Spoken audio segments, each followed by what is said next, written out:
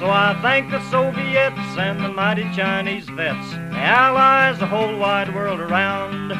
To the battling British, thanks, you can have 10 million Yanks if it takes them to tear the fascists down, down, down. If it takes them to tear the fascists down. But when I think of the ships and the men going down, and the Russians fight on across the Don, there's London in ruins and Paris in chains. Good people, what are we waiting on? Good people, what are we waiting on? So I thank the Soviets and the mighty Chinese vets, the Allies, the whole wide world around. To the battling British, thanks, you can have 10 million Yanks if it takes them to tear the fascists down, down, down. Hello, comrades, and welcome to Season 3, Episode 2 of SPECTRE. Today, I'm joined by Colin Mack and Robert Parker.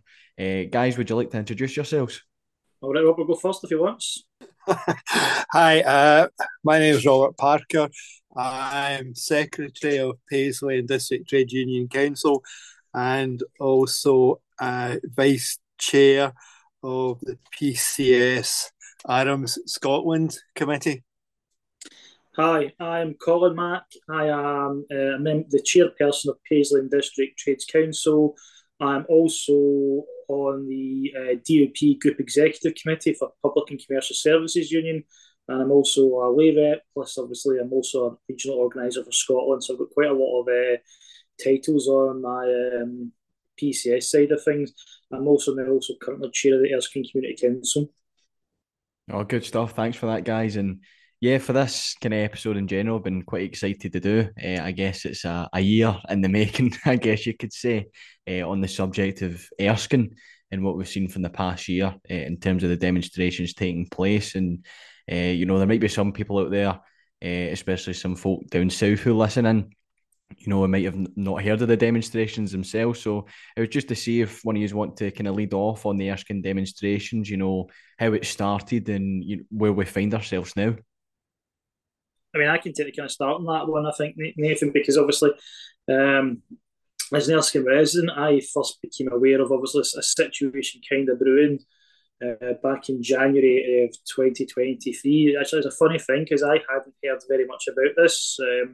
I was speaking to my mother, who is, a resident as well of Erskine, and she started talking about the hotel and it getting used by asylum seekers, and I was like, I hadn't heard about this, and I thought, well, it didn't bother me at that point. I thought that's fine. People obviously have to go somewhere where they're waiting for their cases to be heard. The Home Office is doing a mini vet before they move people out. I had no kind of issues, but my mum did mention there was obviously several people quite concerned about it in the local community. And what happened from there was a bit of concern about what was going on, and a group of people got together to start a campaign to say they weren't happy with the lack of consultation. I mean, Erskine had other issues as well. There's the issues with doctor surgeries at the moment, with lack of GPs, lack of consultancy, being able to do things. There's also issues with local amenities because they built Erskine up as a commuter town, but there's a real kind of lack of major infrastructure. If anybody doesn't know it, basically it's like you've got a shopping centre in the centre of town near the Clyde, and then you've got like a whole bunch of different kind of semi-schemes all dotted about the town to make the whole. Some of them have wee shopping centres themselves, but they're like a couple of shops together, and that's the infrastructure isn't particularly great. There's a big high school and there's several primary schools that feed into it, but there's not really great kind of infrastructure. So there was quite a legitimate concern about the fact that how that would impact the local economy, the local infrastructure, because it wasn't really designed for the long term. We were struggling with the fact that they just kept building houses without the infrastructure. So that kind of initial idea to protest the fact that there was no consultation was then hijacked by a group who came in. They sold themselves as kind of seasoned campaigners, which was technically right, but the issue with that was it was actually Patriotic Alternative, who were actually at first welcomed in by the initial group, who didn't realise who they were. They then started to try and organise a demonstration themselves, and then you had the other one, which was the far right, anti-immigration, anti-asylum seeker, eventually racists coming out to basically protest So that's kind of how it started. We, myself, Robert, and obviously we got in touch with local organisations as well as obviously trade unions and the STUC to go about kind of campaigning against this, because obviously we had real legitimate concerns about how this was going to go down. The first protest was quite interesting because quite a lot of people turned up, obviously, on both sides. They had their wee kind of, even their mobile wee stage. I don't know if anybody remembers that, the wee kind of platform they had, set up a kind of Hitler platform to stand for and shout at it. And as I said, that's kind of how it started. There was quite a large protest on each side, and the hotel started to be abused by asylum seekers. And as the time went on, obviously, they kept turning up. And so we kept coming up to counter protest them to try and make people in the hotel feel that they're welcome. That because, to be clear, the majority of people in Erskine, well, there were issues with the infrastructure. Most of them weren't necessarily anti-immigration or anti-asylum seeker or anything like that. It was just, unfortunately, there was a hardcore group of racists who got together who basically then seek to exploit the situation for their own political ends. Yeah, the started to get emails and other communications from people kind of like the end of January, saying that on social media there's the demonstrations being planned against the asylum seekers being housed in the hotel. And I suppose, let's be honest, my stomach kind of sunk when I thought, we've got to do something here. And with discussion with Colin and a few others, we then basically put out a call for comrades to come along and help us to, I can't say what we said we were protesting in this the correct sense or my understanding of protest. We were more there to defend the fact that asylum seekers do have rights, and the narrative that was being put out about them was totally incorrect, and to show some balance that they weren't unwelcome, which would have happened had the fascists been allowed to carry on. So on the 5th of February, we had the first event. I mean, I still call them in my head vigils for refugees and asylum seekers rather than a protest, or as the police kept calling us, a counter-protest. I mean, arguably, it's not incorrect, but we were there in the support of the asylum seekers. The first 4, 5, 6 Sundays started about 11:15 and kind of ended by 3:00, as though to a time machine. We've always said that we're there to protect the asylum seekers, and we will be there until 5 minutes after the fascists go away, and basically that's what happened. But certainly for the first few weeks, it was two large groups of people screaming and bawling at each other, with the police standing in the middle. I was never quite sure where the police were standing on it. I think as it developed, the attitude of police became more apparent, and there was 3 distinct types of policing. There was the fuck off you lot in your face stuff. There was I'm here to do a job stuff. And there was, well, we kind of support what you're doing, but I've still got a job to do, which you can understand. And as it developed after these first couple of months, you kind of think, where are we going here? How long is this going to last? And people started talking, and some of the loudest shouters to be honest, stopped turning up. So there was a kind of change in the people that were there. Not so many stand up to racism folk, quite a lot of other folk, and we got more and more locals coming along to join us as time went on. And we started having discussions about what do we do now? Where do we go? And I think it just kind of slowly developed that the answer to keep going wasn't going to be to confront these people every week by shouting and screaming at them. And we developed the strategy of totally ignoring them, which certainly worked.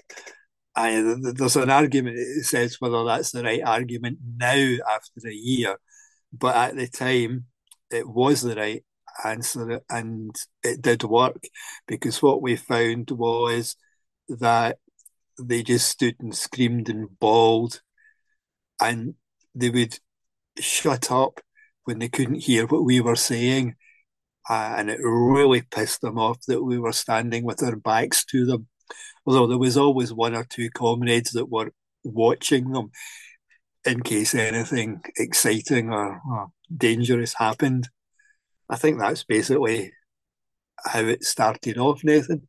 Yeah, no, that's great, guys. I think that's a really good account, and as you both kind of mentioned, how the demos really kind of like changed, as you've mentioned, Robert. They started off as this kind of shouting match of continued aggression. It certainly was in the early stages, in the weeks after that.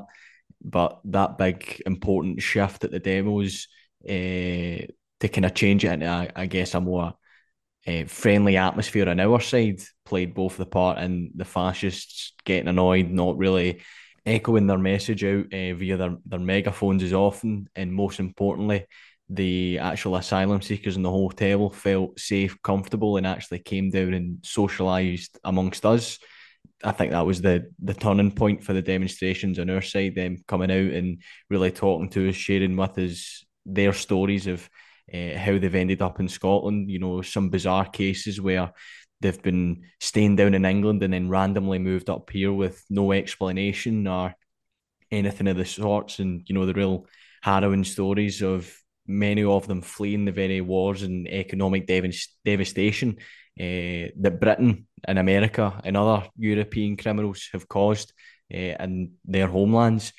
So I think that was really, really good about the demonstrations changing that force. And Colin, obviously, you mentioned the early stages of, I guess, the fascist organising from it, piggybacking on the kind of concerns of local residents, this lack of consultation. They were just left in the dark, and I think it would be wrong to kind of ignore that isolation, the fact that they were never told what was happening in their own community. It led to this kind of atmosphere of suspicion and hostility right from the get-go. But as we saw, it was various fascist groups have tried to organise throughout the span of a whole year, and I think it's really a testament to the demonstrations and the people involved, how long we've been standing side by side with each other in solidarity. First, as you mentioned, Colin, it was Patriotic Alternative, the love child of Mark Collett, who attempted to organise. As you said, they had their platforms, other speakers. They made a big show of bussing folk up from England and everything to make a big song and dance for their socials. After internal splits within their own organisation, PA essentially left. Then the Homeland Party was born from Kenny Smith and Simon Crane and other fascists. And again, they eventually were removed from Erskine even by the kind of local racists and fascists that currently remain to this day. Meanwhile, Paisley TUC and other folk on our side of the demonstrations have continued to adapt and grow. And it's a real testament to the work. And I think that's, something really important that we're going to discuss on later, I guess, especially when we look at communities like Elgin and that, as we see. But no, I thought it was an absolutely fantastic account from day one to now. And, as it stands, the time we're recording this is later on in a Sunday. It used to be a good number of weeks ago, or even months. Sometimes you'd be kind of even later than 2 o'clock, close to 8, trying to wait them out. making sure that they're not going to pull any stunts against the hotel and the asylum seekers. But obviously, from today, we've again done our same demonstrations, and folk coming from the hotel. Many of them now being integrated into the community across Paisley, Glasgow, and other places as well. The contract for the hotel is due to run out in March. By the time the asylum seekers will have been fully moved out, we know that the fascists will try to claim a victory from this, but in the end, we know that they've truly are the ones who have failed. These asylum seekers weren't sent back in boats. They weren't deported to Rwanda. They weren't sent anywhere else. Instead, they were welcomed into the community, and they've actually made friends and contacts from our side of the demonstration and beyond in the wider kind of trade union movement and refugee support movement as well. So I think that's a real key part to take away from this. There's a couple of sea changes, as you say. One of the, I think it was because we stopped the confrontational screaming and shouting, the residents of the hotel started to come out. And let's be honest, the mayor's representative would come out and usher them back in. Right at the beginning, the mayor's representative in Erskine would come out and basically threaten them to get them back into the hotel. So, the sea change on the less shouting and screaming allowed that to happen. Well, that's really got to be said, that if the screaming matches had carried on, most of us wouldn't have wanted to go out and find out what was going on. Let's be fair as well, the Homeland Party, I'm trying to remember if it was in fact, Patriotic Alternative might still have been around. And what do they call themselves? The Highland Division. They had a fight amongst themselves in Erskine. I don't know if it's that actually put a light bulb on in somebody's head, because, why do we want all these fascists fighting each other in our town, and they're not actually addressing the issue that's going on? But I think the change that we had in how we dealt with it, I don't think we could have kept up a screaming match for a year. I don't think people would be. I think lots of people disappeared over the period. I think it might have been worse had we been trying to still scream and shout at them. The STUC arranged and helped arrange, however you want to put it, a massive demonstration in support of them on the 21st of May. I think that's the only occasion that the fascists didn't turn up at all. When I say didn't turn up, two of them appeared, saw the hundreds of people that we had there, and didn't hang around. So can't totally say they didn't appear, but to all intents and purposes, they didn't, because they didn't hang around and do anything. And from then on, we tended just to turn up, put up banners, whatever, hang around, provided food, drink, and comradeship, I suppose, both all of us that turned up and to the hotel residents. And from that developed a more social aspect of things, where people started organising activities. I think the 21st of May maybe was the catalyst for that. The few activities that were done that day, again, people said, well, maybe we should keep these things going. So Paisley Trade Union Council can't really take any credit for that, apart from the fact we would be the catalyst that started it all. But I think, Nathan, you agree that through the summer there was lots of activities went on. For a long while, the favourite one was the Morning Star Challenge Football Cup, which I don't know what ever happened to that trophy, but there was some hell of a good players amongst these refugees, which did lead us to try and make moves for that. But none of the clubs were biting.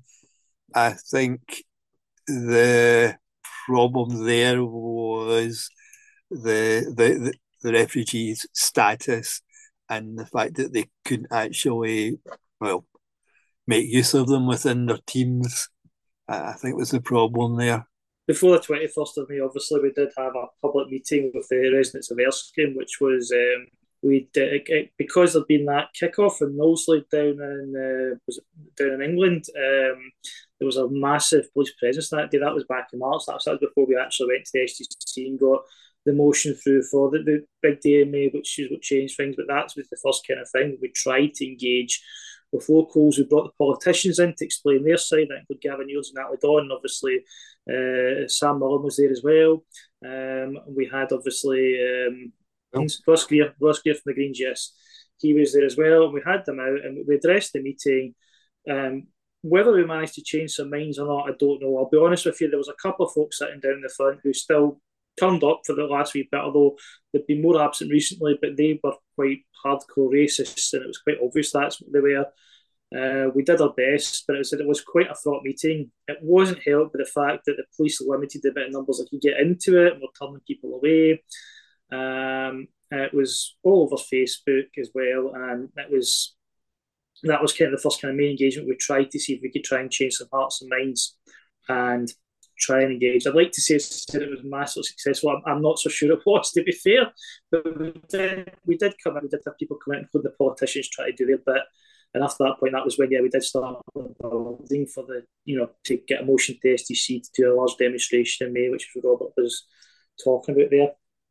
Which is, I agree, that was a kind of turning point, because it was kind of, let's have an event, let's have these people come out and join us, let's play football, do sports, do kind of interactive activities, and that kind of carried on until probably kind of recently. But that's because it's really kind of stopped because the weather changed obviously over winter, and it was the ground wasn't exactly there isn't exactly great for it. It's not a football pitch at the hotel. It's just a random patch of grass that's there, and as I said, so it's not necessarily maintained to play on. And then after that, as I said, obviously with the announcement of the hotel now being no longer having the asylum seekers in it, I thought you're right, Nathan. They keep claiming that's a victory, and I keep thinking to myself, well, if your status of victory is that more people are getting assessed, the Home Office have more staff, they're processing applications quicker, these people are getting housed so they can come part of our communities, get involved, get paying taxes.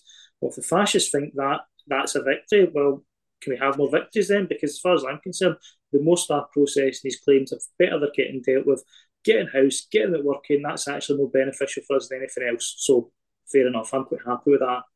Yeah, no, absolutely spot on. All the wee kind of little bits in between the demos and everything, or the events as you label them, Robert, they were really, it was never just a case of a stagnant Sunday. It was lots of different things happening in the community, and these kind of motions passed it and trade union circles was really, really important. And we'll come on to talk about kind of the importance on that. But as we kind of mentioned, it wasn't just, locals spearheading the charge on this right from the get-go. It was fascist organisations, and as Colin, you mentioned, they were fighting amongst themselves as well. We've seen that kind of rise in Scotland, as you mentioned as well, Colin, down in Knowsley and Liverpool. Those were terrifying scenes, attempting to actually kill asylum seekers and anti-fascist protesters. I think that was a real fear up here that, it's something that could escalate. So it was just, covering that point, we're seeing a rise of fascism both across Scotland and in England as well. What do we think this will mean for communities in Scotland, taking it from your guys' perspectives as, trade unionists and part of a local trade union council? I think we've got to be careful with that, because obviously it is concerning what's happening. And again, economic times that are bad do lead to a rise in extreme movements and extreme kind of blame games, rather than actually looking at the politicians that caused the situation. People rather blame people who aren't responsible. I go back, my grand. This is years ago. My granddad McPherson. He's now dead. He fought in World War II. And I remember my brother had a conversation. He was just starting high school. We were studying the Second World War, and he said to my granddad, "Well, that can never happen here." And my granddad sat there and says, "No, son, no, that's not how it works. You've got to be careful. Just because you don't think it will happen doesn't mean it won't." And that was my concern when this started. When we got the patriotic alternative, the danger they would pose to communities around about the country. And thankfully, as I said, they kind of fractured, became a bit of a wet squib. Although I would still be worried about the remnants in England because they seem to have more in England than they do up in Scotland. But that gave birth to the Homeland Party, which has now registered itself as a political organisation. And they're trying to display themselves as we're the nice face of fascism.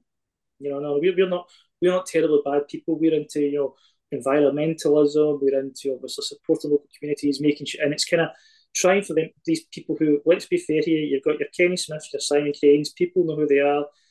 BNP, National Front, Patriot Alternative, now Homeland. These people are, quite frankly, vicious people who are, willing to try and peddle hateful politics. They celebrate what Hitler did. They're quite happy to do that and celebrate that and advise people to buy Mein Kampf off their websites and things like that.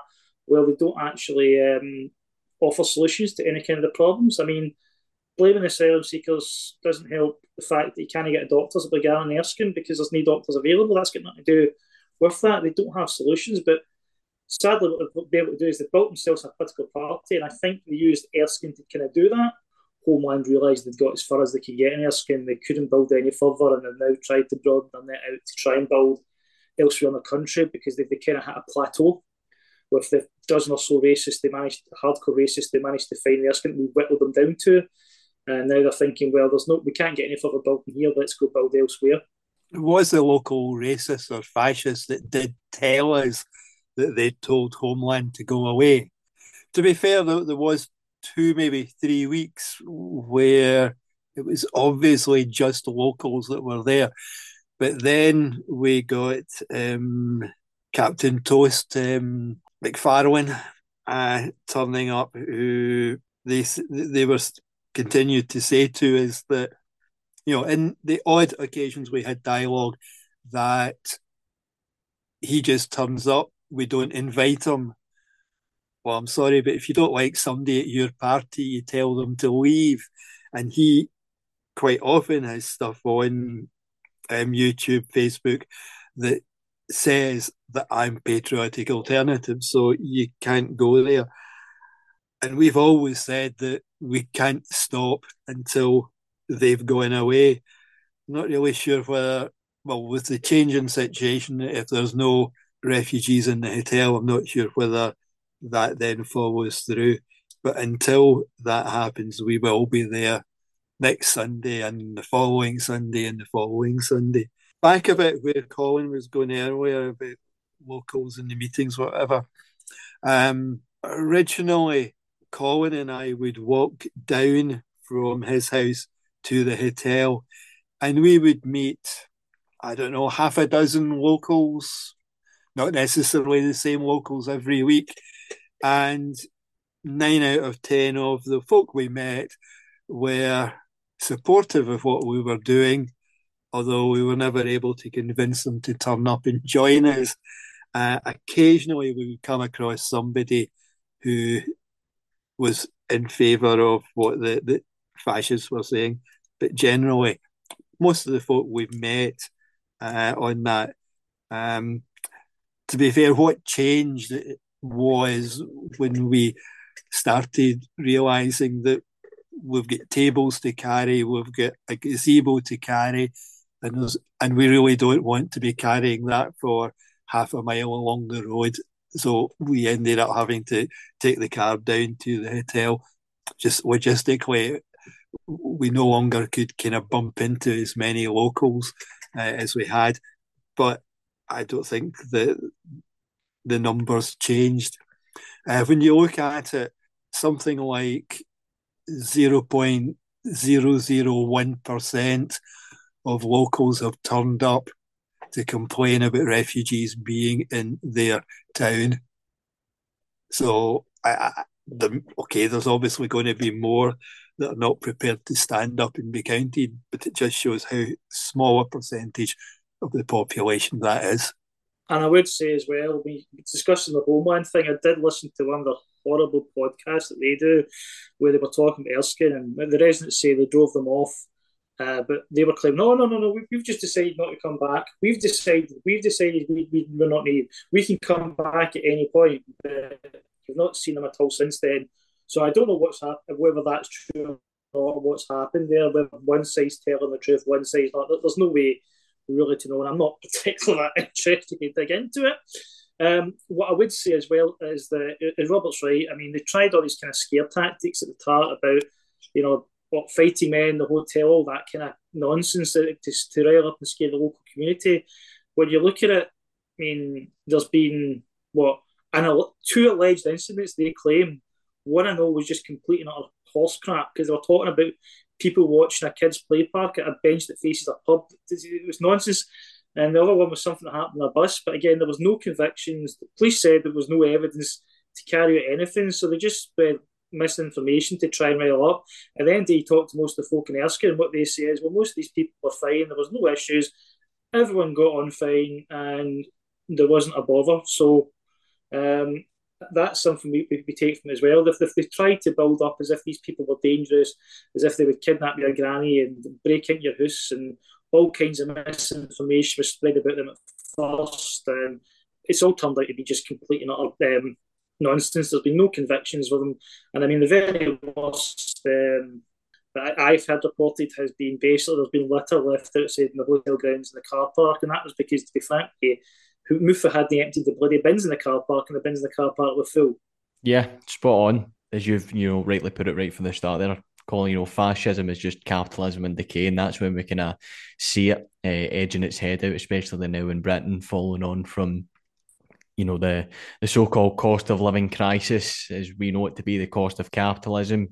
Now, with the hysteria whipped up against asylum seekers and refugees, we're seeing fascist organisations and individuals more confident now than ever to really get out there and launch these kind of demonstrations. Down in England, Wales, we're seeing a rise of fascism again in Ireland as well, and here in Scotland, as well as the demonstrations obviously taking place in Erskine. We saw that a kind of fascist group tying in with Highland Division, which is just a laughable kind of wee fascist clique up here in Scotland. They tried to demonstrate in the city centre of Erskine, and it was an absolutely massive counter mobilisation to it. And I think there must have been about 5 fascists and hundreds of anti-fascists and trade unionists to counter that, and it made them look as pitiful as what they truly are. But as you say, this rise of fascism, we see them coming into these communities, taking advantage of local people's fear, their isolation, especially in a community like Erskine, when there's so many kind of issues, especially in regards to GPs, doctors, even like public transport as well, and they seek to play on that. And they haven't been shy in the past of their accusations, their calls. These are people who shouting over megaphones, absolutely horrendous kind of anti-Semitic slogans of so-called judo Bolshevism, although we're against the current way the Home Office and the Tory Party is running their asylum process. It somehow makes us red Tories. These kind of baseless and utterly nonsensical ramblings that occur. And as you've pointed out, calling these accusations as well in relation to people's health and safety, their well-being, their security. It's the irony that comes from the fascist organisations that have been stating that. Many of them been in organisations where numbers of their members have been arrested for terror offences, Holocaust denial, and in some cases, child exploitation as well, sexual exploitation, and continued allegations against these orgs. It's utterly laughable. I guess every accusation's an admittance of guilt from them. So I think it's been really strong the way the accusation has been dealt with. It's been really clearly emphasised in social media the fact that these are utterly baseless.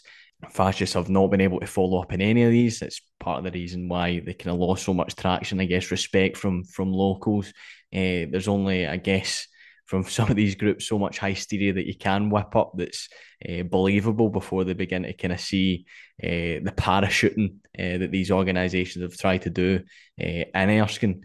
It could be that we see further demonstrations, whether that be against asylum seekers or now that we're seeing fascist organisations gaining electoral status. They might build up the confidence to be marching through the streets of Glasgow, Edinburgh, Dundee.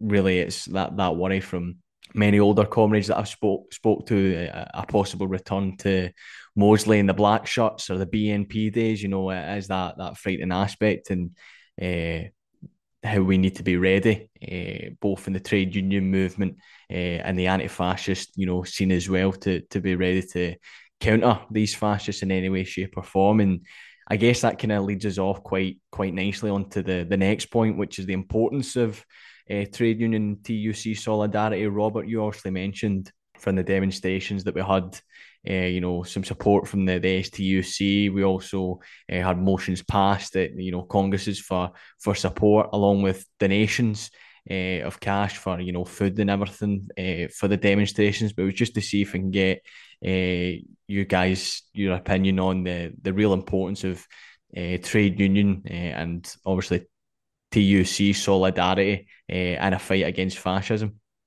So I'll change tack a bit slightly. The attempt in Elgin is totally different. You're talking about a long established town. I mean, Colin kind of alluded earlier. Erskine is strange in the sense that it doesn't particularly have a town centre. It does have it's got two main supermarkets and around about a car park with a few other local shops. And by default, that kind of has become the town centre. Yes, there's a swimming pool, there's a library, there's an arts centre, etc. They're not necessarily all connected up. And when you ask some people where's the arts centre, you get blank looks because they don't even know it's there.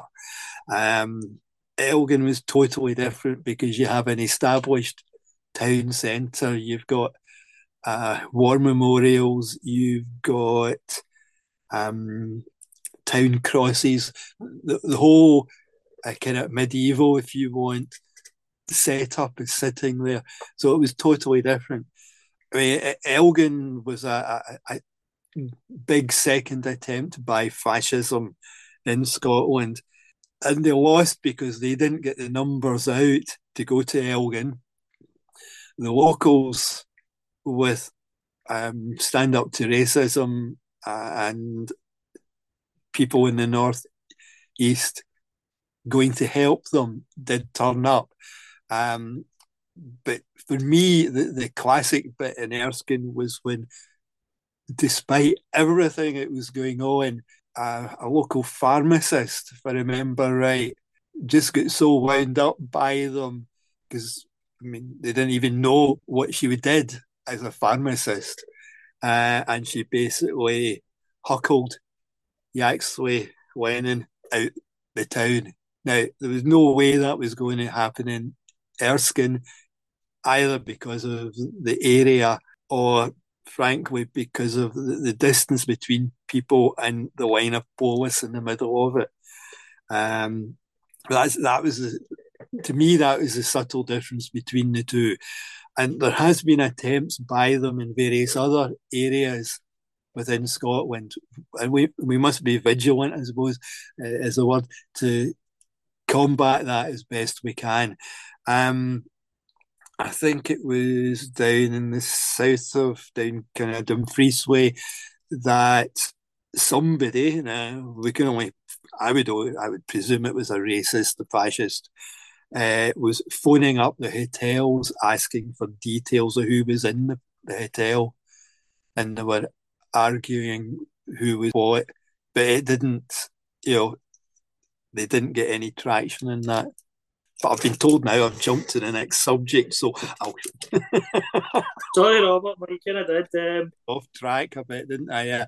Right. Uh, I made I made a very short video that was played at the Black Workers Conference last year, and basically said that comrades joined together and we just showed the strength and unity of the trade union movement, and that it's greater when we work together. Despite any differences we have, we come together against a common enemy. it goes back to that old adage, and it is the basic foundation of trade unionism as well. United together we stand, divided we fall. And that applies when you're obviously fighting anything. That if you're united, you put a common front up, you stand together in solidarity, you stand together with other people with shared values and shared interests. You might not always agree, you might not always get on, but it was that coming together of obviously, trades councils for sales, Clyde Bank. It was obviously Unison, PCS, Unite, GNB, FBU.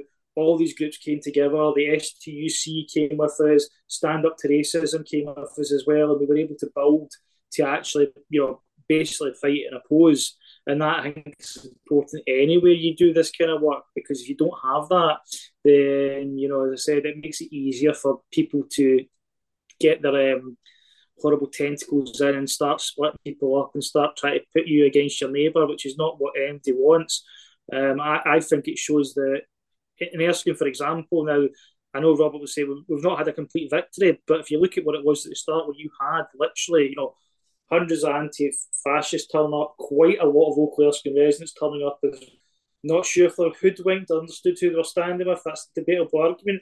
But you look at it now, we've managed to whittle it down to basically three loony guys who are part of Patriot, what's left of Patriot Alternative in Scotland, although they keep denying they're not and say they're in Alba, but they just posted a video up showing the Patriot Alternative badge, so it's quite obvious who they are. And then you've now got, as I said, it's about a dozen racists in a town of 16,000 people. Now, I think, as I said, I wouldn't say it's a victory because they're still turning up. What it shows is what we've been able to do is we've helped protect people in the hotel from being abused or being attacked. We've showed them they're welcome, allowing them to come out and take part in activities. We've shown them that obviously that we're here to give support, and not everyone is frankly horrible and wants to push them back into the sea, which would be frankly Suella Braden's policy if she'd got away with it. And what we've shown is that what we can do together, and that is stand side by side and stand with each other to show that this is how we make things better in this country. This is how we make things better. And I agree. You might not win every fight, but if you don't stand together, if you don't work together, you will lose. But if you take the fight, you stand, you've got a much better chance. And I think that's what we kind of did in Erskine. And we built really good links with, obviously, as I said, with Jim at Stand Up to Racism, Alex at Stand Up to Racism, Ewan, Ross, who does who's a part of the Living Rent campaign, and Tommy and everyone else, and all that kind of thing, including local residents, have got together and been able to actually make a difference. And as I said, it's been quite funny because I remember at the start they claimed there was no local residents that were on our side, and I kept looking about going, it must be me, but I'm sure I've lived in Erskine all my days, so if I'm not a local, what does that make me? And I was looking at other people who were locals and they were shouting at them because they knew they were local, but they kept making these bizarre claims as if they were trying to make it look as if these were outside organisations coming in, not realising that there were so many trade unionists that lived in Erskine who belonged to trade unions, who wanted to support, who belonged to other organisations who wanted to support. And I think that's been something that's been shown that we can do. When you work together, you can make a real difference. I think United Against Fascism was another group that was kind of there at the beginning and helping us along. I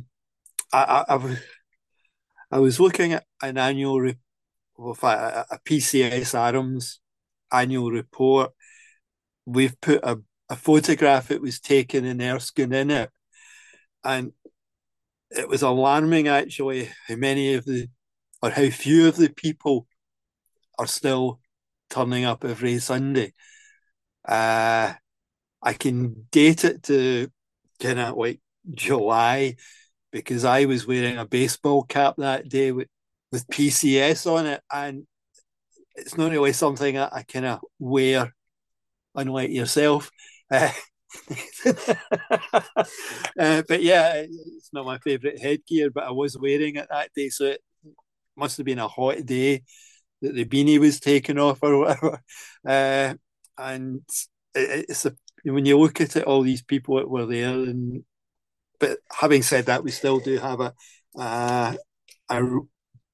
well, I don't know how many were there, 40, 50 people in our side there today, and the usual 15, 18 racists were there, albeit there's 300 flags and other weird banners that they put up. But yeah, have we got to the end of your agenda for you? Yeah.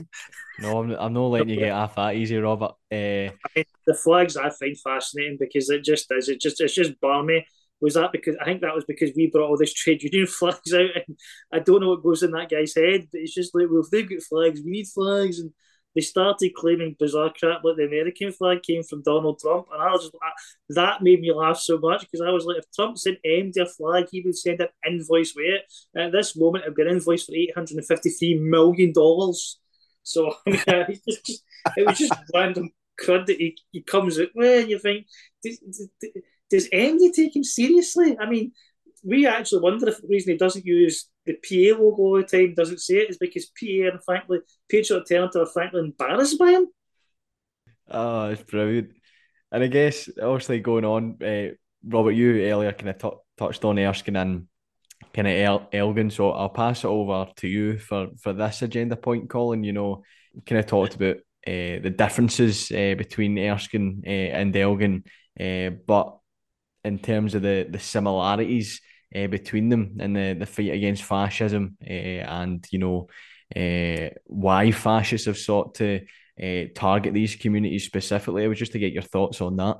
Well, it's because obviously there's been a large influx of asylum seekers being moved into accommodation, which have been hotels, which have been brought about by obviously the Home Office's poor, at that point, decision making and frankly lack of staffing. I mean, it's no surprise when the civil service was getting told during the pandemic that they were going to cut, what was it? That was a ridiculous figure. I'm a civil servant myself at times.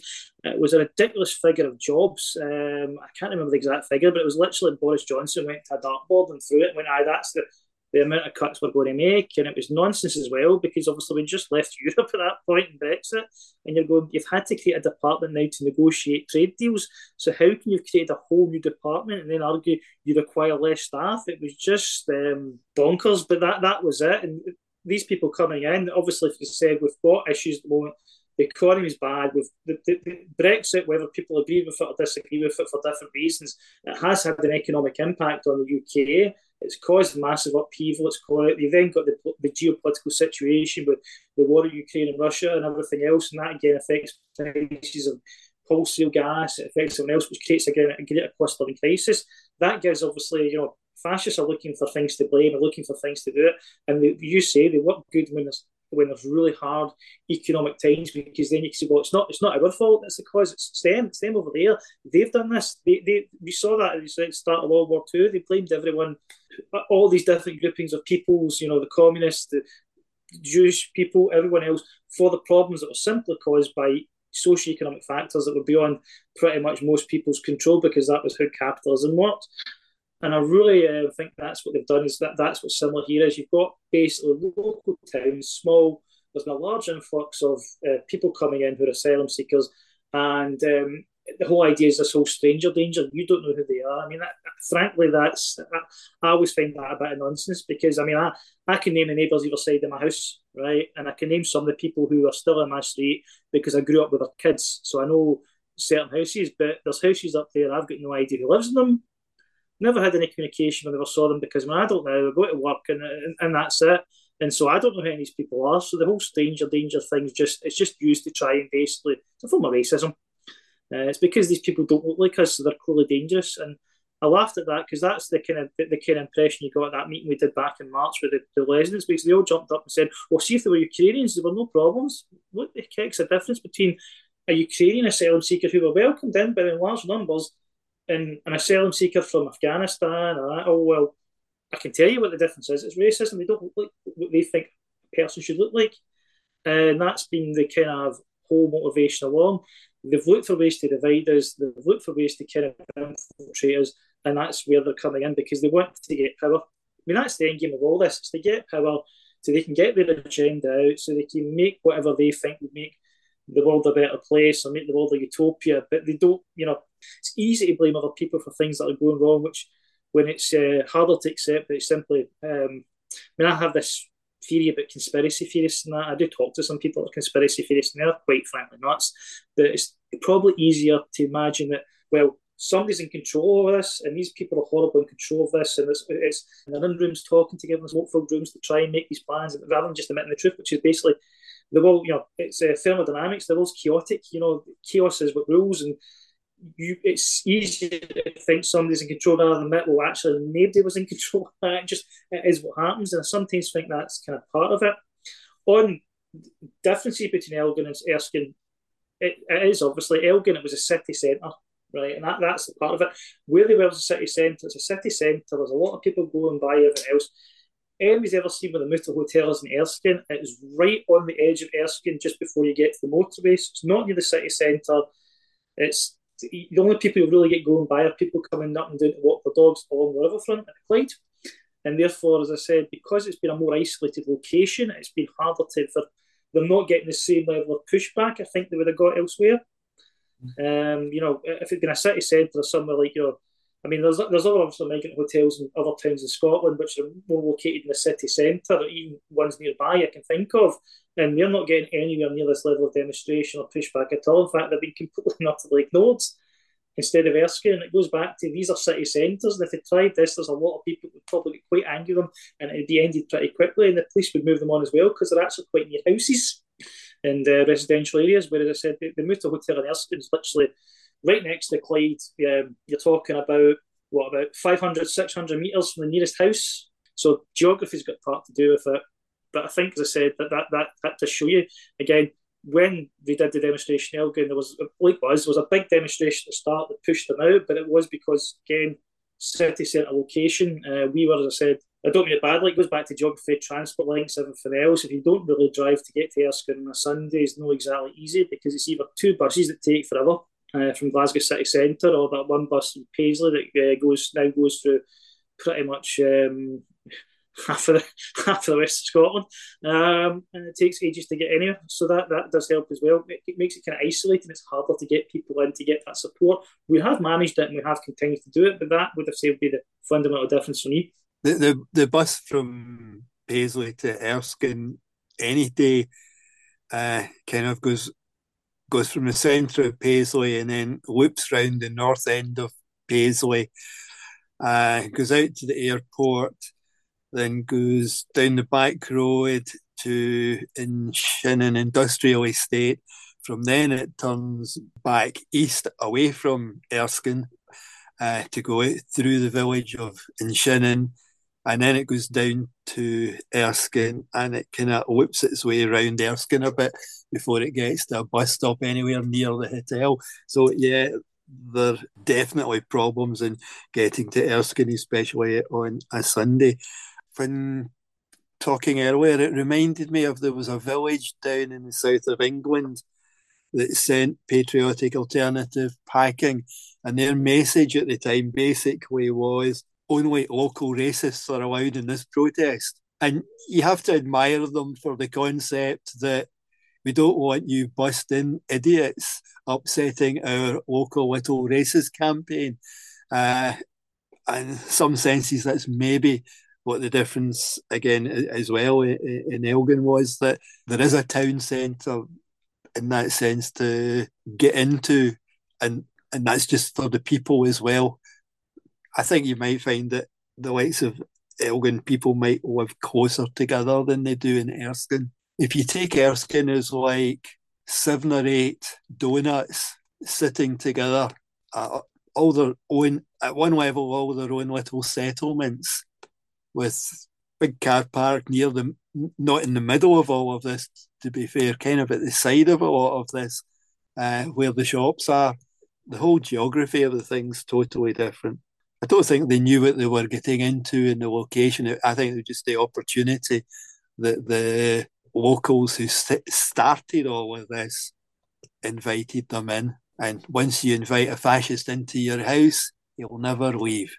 Oh, I must admit, I do like the bus journey from Paisley to Clydebank. That's where it goes, and it takes you to the airport. And I just imagine all these American tourists getting the train out to Paisley and then getting the bus there and having to go through Shortlands. It must be quite an experience for them to see that. But well, the bus from Paisley to Clydebank takes you an hour.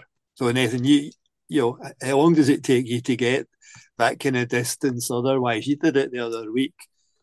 It doesn't take you anything near an hour to do that. So that's how convoluted the bus service is. And that's not on a Sunday. Yeah, no, 100%. And before we dive in and start talking for another hour on the reliability of first bus and every other kind of mode of transportation in Scotland, because we could, I think you're 100% right. You know, Erskine is kind of that logistical nightmare. You know, for organising kind of the counter demos as well. You know, looking at it in terms of combating fascism, it presents difficulties for direct action if you're looking at it from that lens. But I think a lot of challenges were can overcome. I think the determination from people to continuously mobilise for it and finding all kinds of different ways to get there. Obviously, recently we've had the kind of Unite bus coming in as well, the wee van carrying folk from Glasgow who are determined to appear. It makes a real difference. And I guess coming on to the last talking point here, I guess it's a simple question. Yeah, it can be talked in so many different ways, but from what we've obviously discussed today, how do trade unions combat fascism? To finish going backwards here, which is strange. We did have a woman who came down from the Faslane Peace Camp every Sunday to join us. We've got people who have turned up from Dundee, from Edinburgh, and more locally, if you want, Kilmarnock, who have regularly turned up to join with. I think that's great. The other bit with regard to other communities in Scotland, I think we have to say is that because of our experience in Erskine, we've had communications with other people and other trade union councils around Scotland, and there's also been kind of the STUC pulling stuff together as well. That I'm not going to say that what we've done in Erskine's been a blueprint specifically, but yes, it's shown people what should happen. We've pointed out some of the problems and things. I'll not go into any of that just now, but we have exchanged information with other groups so that they were more prepared for any similar activity happening in their neck of the woods. And I'm quite sure that stopped it happening in some areas by people getting in first and arranging. We were saying earlier about all the social activities that developed in Erskine, and we've been instrumental in helping other areas do that from day one. Getting involved with the people, getting all the local groups together, and joining with the refugees. And I'm sure that stopped the fascists getting into a lot of other areas. We know there's about half a dozen towns in Scotland that they continually are attempting to move into. But I think in a lot of areas where they may have gained some traction, we've managed to push that off before it started by sharing the information that we've learned, what works in Erskine or worked in Erskine. I mean, I hate quoting New Labour, but I always come back to education, education, education, and that probably is true. How do you combat fascism? You need to educate. You need to show that these people don't have answers to the real questions that are being asked, that all they're going to do is point the blame at other people rather than accepting it. And I mean, that's it. And especially now, and I don't mean it badly, It's a Patriot Alternative. I still would say, and I've said it earlier, I think they're kind of a bit of a damp squib now because they haven't been able to register a political party. They're mostly doing online stuff and things like that. And there is a bit of this kind of edgy meme culture that I've come across in my time here, obviously online and things like that, where you get people saying quite horrifically racist stuff online because they're anonymous and they can get away with it.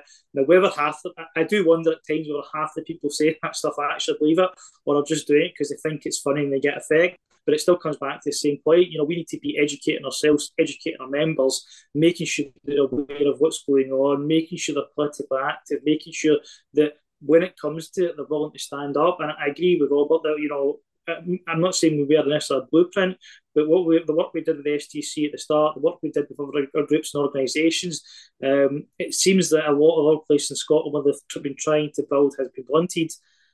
Homeland is a worry, I must admit. For me, I worry about them more than anything else because, again, they're the break-off group from Patriot Alternative makes you worry about that. But as I said, they seem to really be trying to push this veneer of respectability as, oh, no, we're not bad people, we're environmentalists, we just want local people to be locally active and protected and to go back to what things were when things were good and not how bad they are now and not how this was. We want to change things, and it's that whole kind of message they're giving as if they're a respectable organisation and they're not really bad people. They're just concerned citizens. When you dig into the characters involved, you realise these are people who are the extreme far right, BNP, National Front. They're organisations who've been basically collapsed or been outlawed on the weight of their own hatred. And you really need to watch that they don't hoodwink people, because that's kind of what worries me is, they'll try and basically trick people into thinking that they're not necessarily bad guys. They've got legitimate concerns. We need to be out there actually telling people, no, educate. This is what happened in Germany, and from the 1930s to 1945, the rise of obviously fascism there. What happened in Italy, Franco in Spain, that kind of stuff needs to be part of the consciousness. It needs to be educated so we don't have that happen again, because it really is something that concerns me and concerns other people. Because obviously, once they start getting to that stage, I mean, Homeland's policies are going to be, it will only start by stopping the refugees, and then we'll make sure it's more harder for immigrations to get in, then blah blah blah.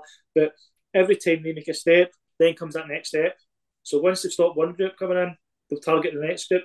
Once that next group's been targeted, it's the other group after that, and they keep going and they keep going and they keep going. And it was Pastor Mueller's Robert's poem. Is that what I'm thinking of there? The one about first they came for the communists, and I wasn't a communist. If you want, I can lean back, and it's on the wall in front of me. Yeah. He came for the communists, and I did not speak out because I was not a communist. Then they came for the socialists, and I did not speak out because I was not a socialist. Then they came for the trade unionists, and I did not speak out because I was not a trade unionist. Then they came for the Jews, and I did not speak out because I was not a Jew. Then they came for me, and there was no one left to speak out for me. That's the quote if you want. So, I didn't remember it. It is up in the wall there. As a kind of a sad reminder to me, if you want, as to what is important in this. If you want to look into the history books, the fascists in Italy went from being half a dozen idiots in a room to running the country. And I don't think there was much more than still half a dozen idiots of them that were running the country. So we have to be vigilant, and we have to be steadfast in our opposition to these groups wherever they turn up, because they don't grow to be large bodies. They weasel their way into power. There's not many of them, and that's our problem. We have to make sure that we stand up against them. Because that was part of the problem in Nazi Germany, was the fact that everyone thought they could put Hitler in his position as Chancellor, and they could use him as he wasn't smart. But by putting him in that position, he went, right, great, I'm now in charge, and he then just simply took over. And I mean, even today in this country, you have that extreme element of Reform UK and the extreme element of the Tory party, who there are some particularly nasty characters saying particularly nasty stuff. Suella Braverman being probably one of the most nastiest. Whether she believes half the stuff she's saying, I don't honestly know. I think, again, it's about her using that for political gain and her using that to basically make herself look like, oh, well, I'm like a Steve Bannon kind of, I'll get myself power and I'll get a group of people to support me, even though they're the kind of people who want me deported from this country. But if I get them to support me and that kind of gets me into a position of power and a position of authority to do things. But it's very, very short-sighted at the end of the day. And I do wonder about a lot of these politicians now who are on that right fringe. I mean, don't get me wrong. Some of them are saying pretty things that are pretty horrible and pretty racist. And maybe they are racist, maybe they are horrible people. Some will be doing it just for power, just to get power's sake. But that's always the concern, because once that's unleashed, it's very difficult to put it back in the box. It's very difficult to control it. But we at this moment in time have that ability through the trade unions, through obviously all of us different communities and organisations, to just get out there, talk to people, educate them, and show them that basically that's not how things need to be. We've got a government who lies in Parliament. They're not pulled up for lying in Parliament. We've got a government who lies to the people continually, tells the people something that anyone with half a brain cell alive knows that's a lie. And if you look at it, they have lied to the top of the establishment. They have lied to the Queen. Now, it doesn't matter what you think about these institutions, but the fact that the current government continually gets away with lying to people left, right, and centre, it sounds to me like the Goebbels book of propaganda, which is really worrying. 100%. Some really good points there. It goes back to, as you said, trade union solidarity. It's the utmost important thing. And as you said as well, Robert, drawing the lessons learned from Erskine and passing that on will, prepare other communities, other TUCs with a foundation of, how to operate, how to get that initial step in and instigate that fight against infiltrative fascist forces. And, Scotland's got a deep history. A good anti-fascist history as well, from fighting Franco's forces in Spain with the international brigades. Even looking at that from the Union point of view, the blockade runners of the RMT, there's a wee memorial just on the Clydeside in the city centre near La Passionaria. Kind of shows that trade union solidarity. The fights against the black shirts in Scotland as well at the time. Mosley trying to organise across Dundee, Aberdeen, and Glasgow, and continuously being confronted. Again, with the international brigades, where people here domestically drumming up aid and support and medical supplies and food to be sent over to Spain. And it's that kind of history that is a real inspiration, I guess, for anti-fascists and the trade union movement as well. Really spanning across and showing that these instances, like we're seeing now with the demonstrations against asylum seekers and the trade unions' involvement of, standing against fascists and their attempts to harass, attack, and intimidate asylum seekers. This isn't just something sprung out of thin air. There is a history to this anti-fascism, and it's a deep history at that. But no, I thought it was absolutely brilliant, guys. So just to finish off, just to see if you have got any kind of final talking points and how can we kind of stay up to date with what's going on in Erskine and keep in touch on, or where can folk find you on social media? I just again want to apologise for having to use a new Labour quote. I really didn't like using it, but I felt kind of apt in that one, so I just want to apologise for bringing that in. Obviously, you can find Paisley TUC through obviously get in touch with myself or Robert via email or anything else that's required. I mean, obviously, I do have a Facebook page and that, but it's mostly kind of private. But obviously, we're available. We're on WhatsApps and other things as well for the Erskine kind of community. And if people want to reach out to us for the STUC as well, they can get in touch with us and get people out to obviously speak to us. I mean, my kind of final taking points in this has always been that, if you don't stand up, you're never going to change anything. That's something I kind of believe that, and I thought it was, you were quoting obviously the international brigades there, and it kind of takes you back as well. I was thinking later on, like Ne Passaran, when basically refused to put the Rolls-Royce engines back into planes that were getting used by Pinochet, was it? Yeah, to bombing obviously people that they really, shows solidarity that Scotland's had to say, you know what, no, we're not going to allow you to use weapons against civilians or to further your far-right aims and obviously hurting people. So that's something I think is quite important as well. Yeah, we do have an email address. If there's also a link. Oh, it's a convoluted link on the STUC website because they couldn't get a direct link to work. But anyway, that takes you to me rather than the Paisley TUC, but Paisley and District Trade Union Council at gmail.com, I think. Occasionally you'll find stuff on the PCS websites, PCS Scotland, PCS Arams Facebook page. They occasionally have stuff from us when I can get something together and put it out, but quite often you just sometimes the links to send things from one to another don't seem to be very work very well. But yeah, you're talking to a couple of Luddites here. Yeah, no, not really Luddites. It's just that sometimes the machinery, or if you want my old machinery, lets me down sometimes. But at the end of the day, the answer is from a trade union point of view for trade unionists to realise. I think this is preempting the motion that's coming up to STEC this year.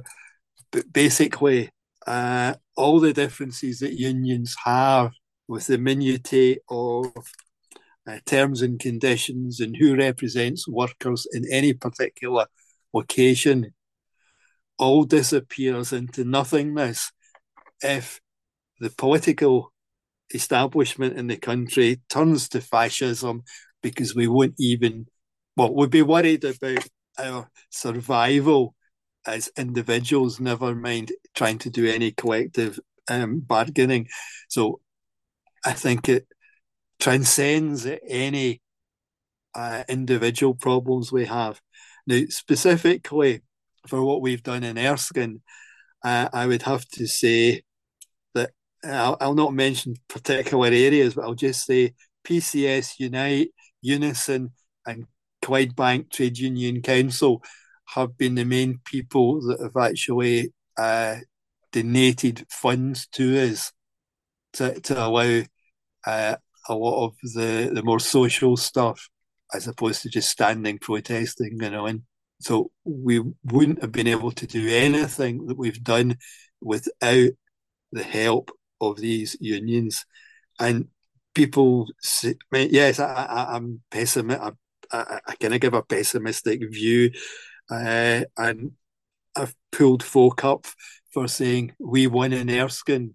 You say, well, if we won, why is there still a war going on? If we won, you would be in peace.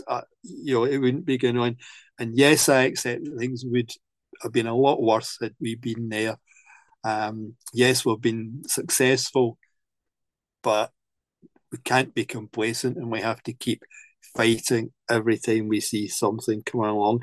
And Nathan, I thank you, because the YCL has done a lot. I mean, to be fair, a lot of it for a while was in the background with the leafleting, etc., within the town.